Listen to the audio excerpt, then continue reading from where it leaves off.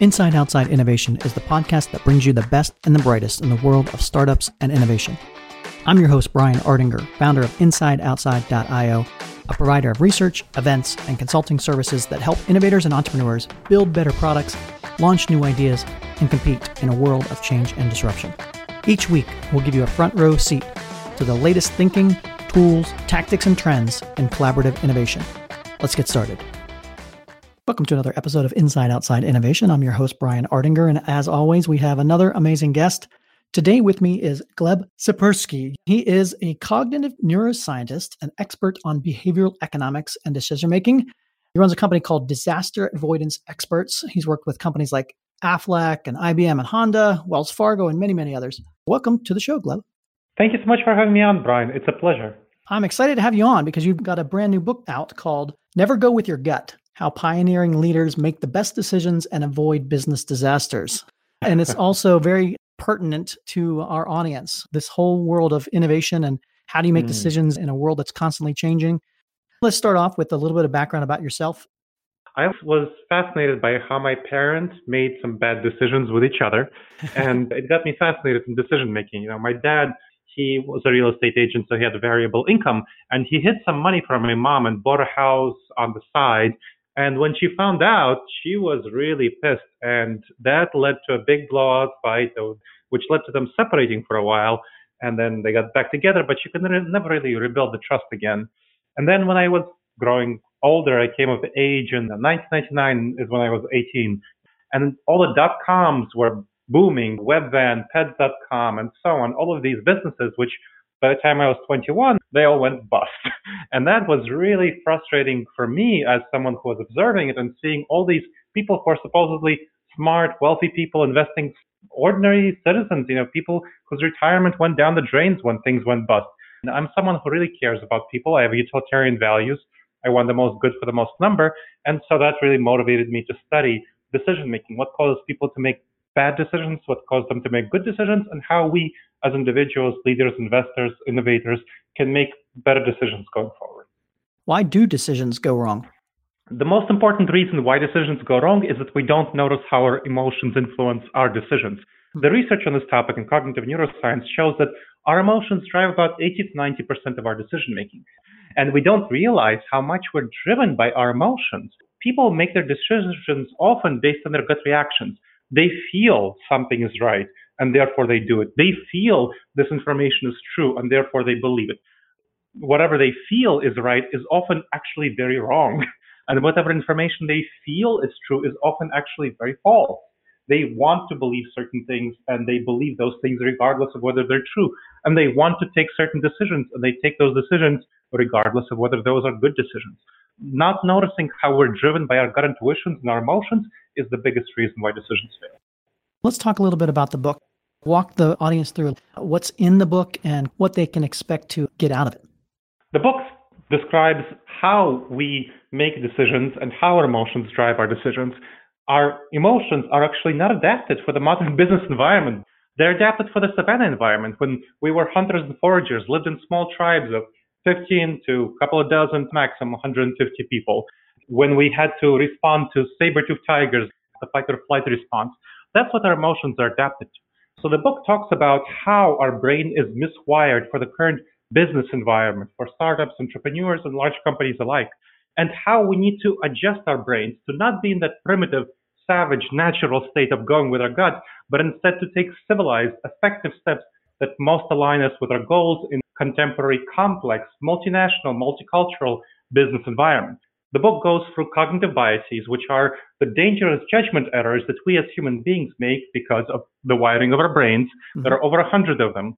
And the book talks about the 30 most dangerous ones for business leaders, startup innovators, and so on, how to address these cognitive biases one by one, as well as giving some specific decision-making strategies that you can use automatically, integrate into your systems and processes as an individual or as a company to address the kind of cognitive biases that tend to come up and prevent them going forward.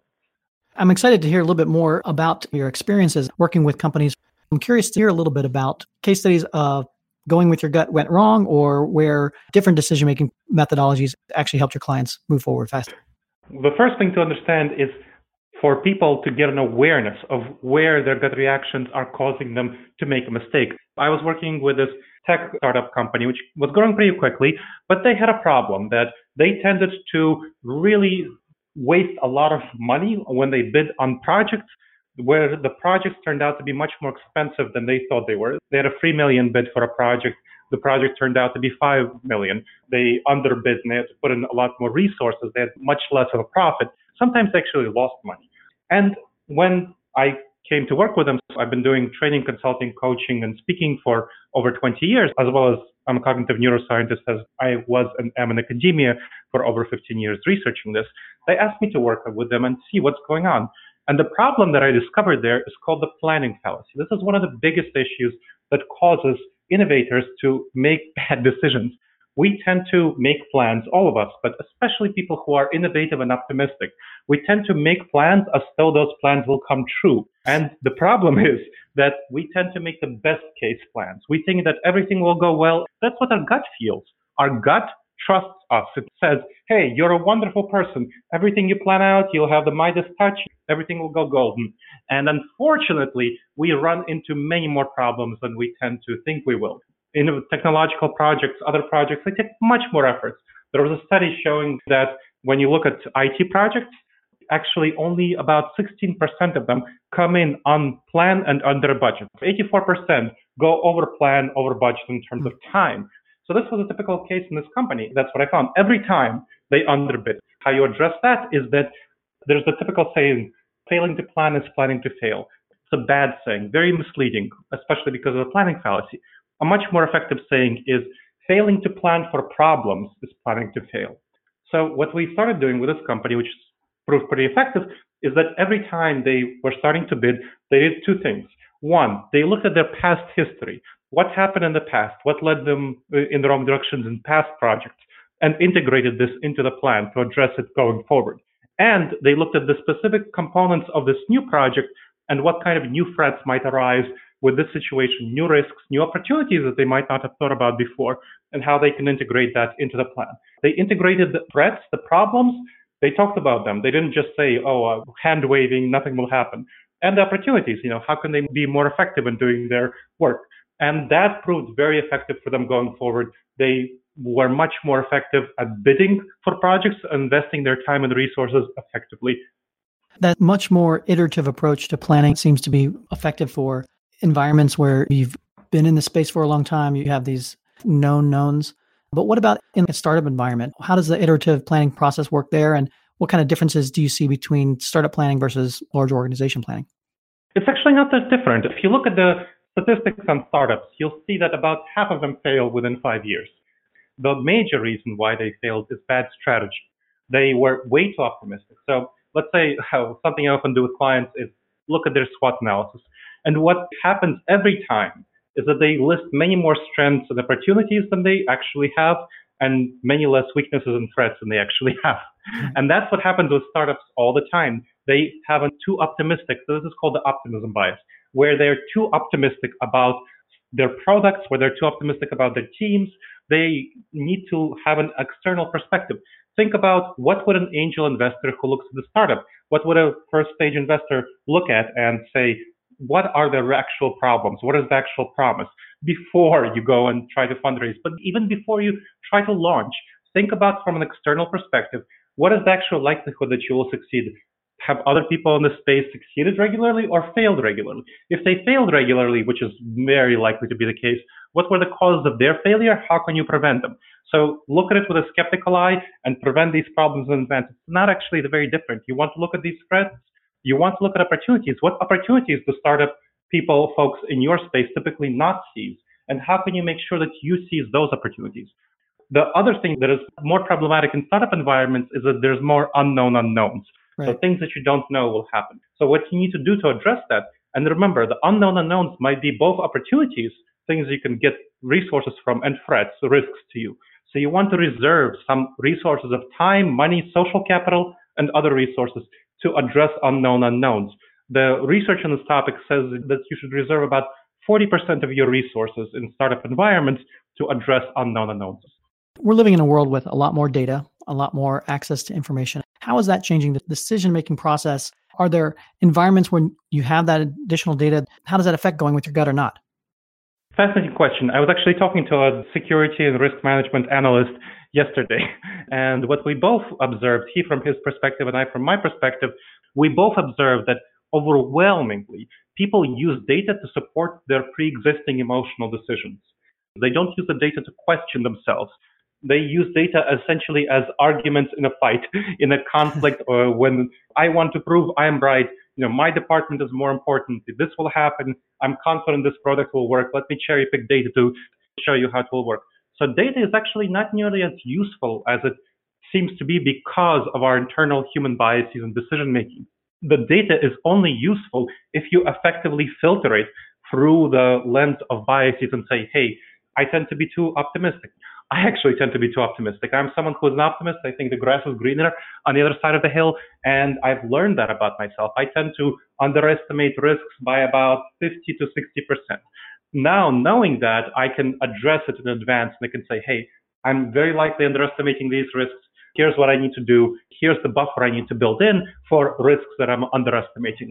This is the same approach you need to take with all sorts of data. You want to first look at what kind of cognitive biases, what kind of dangerous judgment errors you're prone to, then the kind of dangerous judgment errors that your team is prone to. And the book actually has a section in the very end, which is a whole chapter devoted to an assessment that you can use to assess your own dangerous judgment errors, cognitive biases, which you're prone to, and what your team is prone to.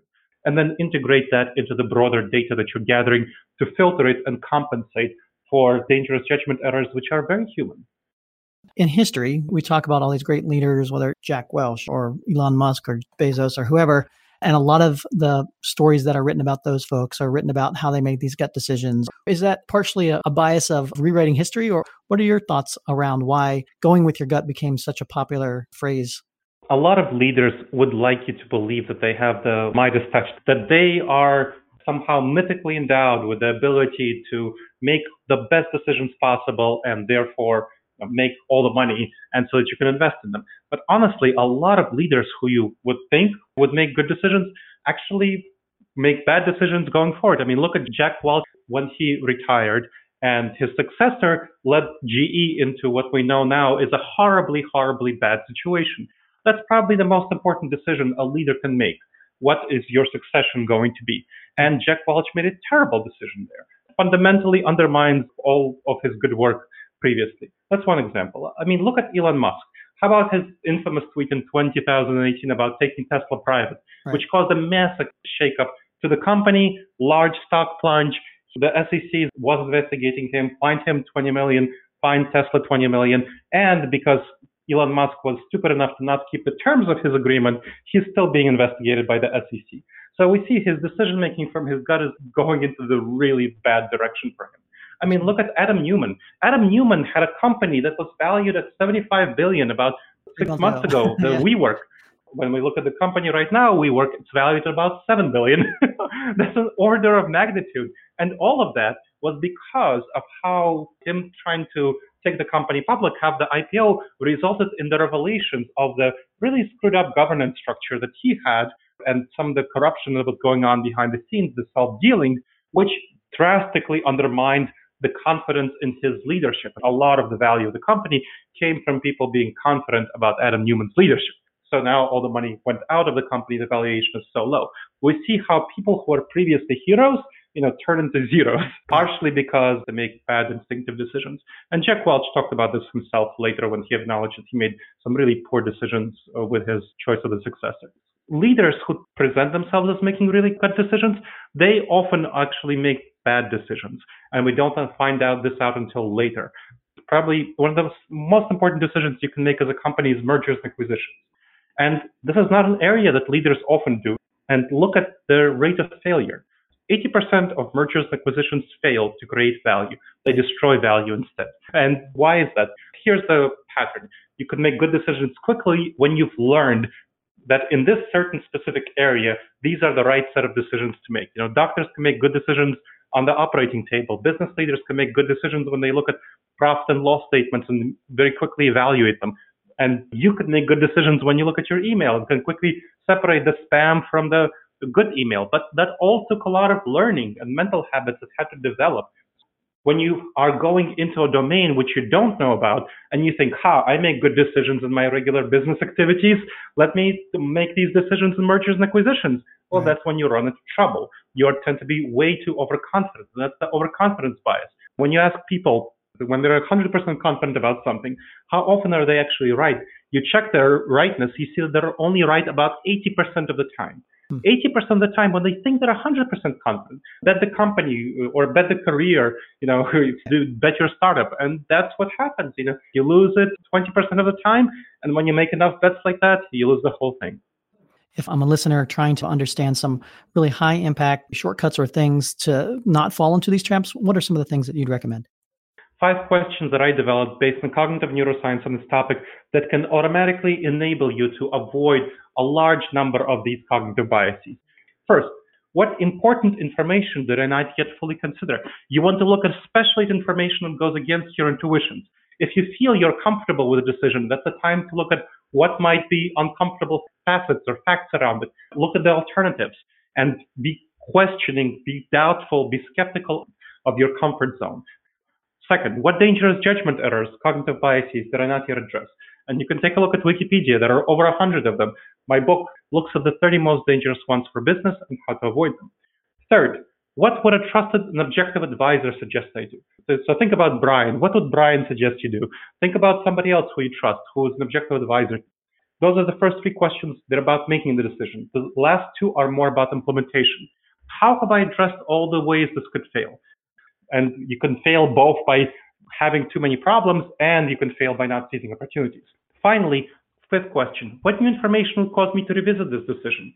You want to address this in advance, when you're actually making the decision, as opposed to when you're in the heat of implementing the decision, because you will not have time and you will be too emotionally attached to the decision, most likely, when you're implementing it. Those 5 questions takes less than 5 minutes. All of those questions, you ask them, and that will help you so much when you make your decision. It will prevent so many problems. Well, I really do appreciate you sharing that with our audience. If people want to find out more about yourself or the book, what's the best way to do that? They can go online or in their local bookstores. Check out my book, Never Go With Your Gut, How Pioneering Leaders Make the Best Decisions and Avoid Business Disasters. They can check out my website, disasteravoidanceexperts.com. Lots of free resources. They can check me out on LinkedIn. And finally, if you have any questions about anything you heard on this show, happy to answer them by email, Gleb, Gleb, @disasteravoidanceexperts.com. Gleb, thank you very much for being on Inside Outside Innovation. Looking forward to staying connected and never going with my gut in the future. Thank you so much, Brian. It's been a pleasure talking to you. That's it for another episode of Inside Outside Innovation. If you want to learn more about our team, our content, our services, check out InsideOutside.io or follow us on Twitter @the IO Podcast or @Ardinger. Until next time, go out and innovate.